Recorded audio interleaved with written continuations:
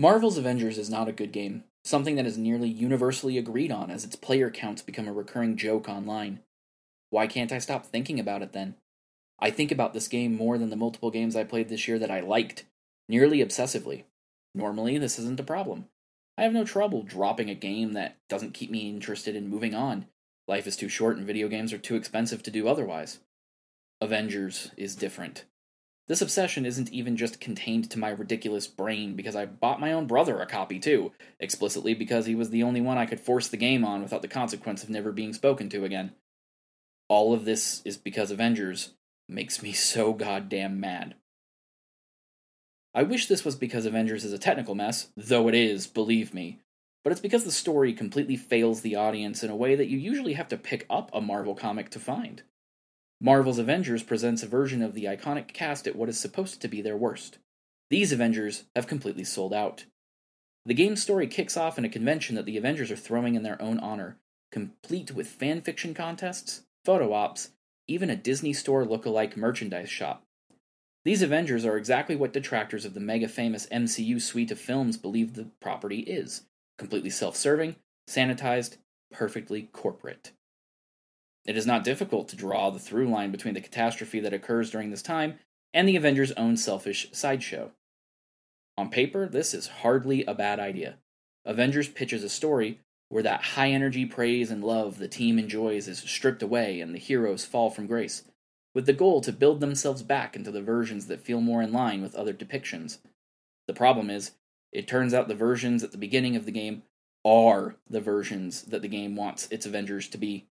Throughout the campaign, these Avengers will commiserate with each other over how they've failed in their self-appointed duties, but outside of the occasional reference to Kamala Khan's powers obtained in the same incident, this often ends up tied to the loss of Captain America in the game's intro, except, in what is the least surprising spoiler ever, the Captain isn't dead.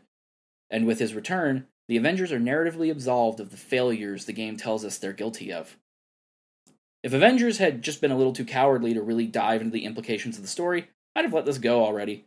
Instead, they had to pull Kamala into all this. Unlike the portrayals of the other Marvel characters in Avengers, Crystal Dynamics absolutely made a slam dunk with their take on the current Miss Marvel. Like her comic counterpart, Kamala is a tried-and-true Marvel fangirl, in every sense of the word. As both the protagonist and the force behind the reunion of the team, Kamala is constantly put in a situation where she has to appeal to each hero's conscience and convince them to join the fight. But while she's a believer in the idea that these heroes mean more to the world than some catchphrases and spectacle, Avengers as a game just isn't.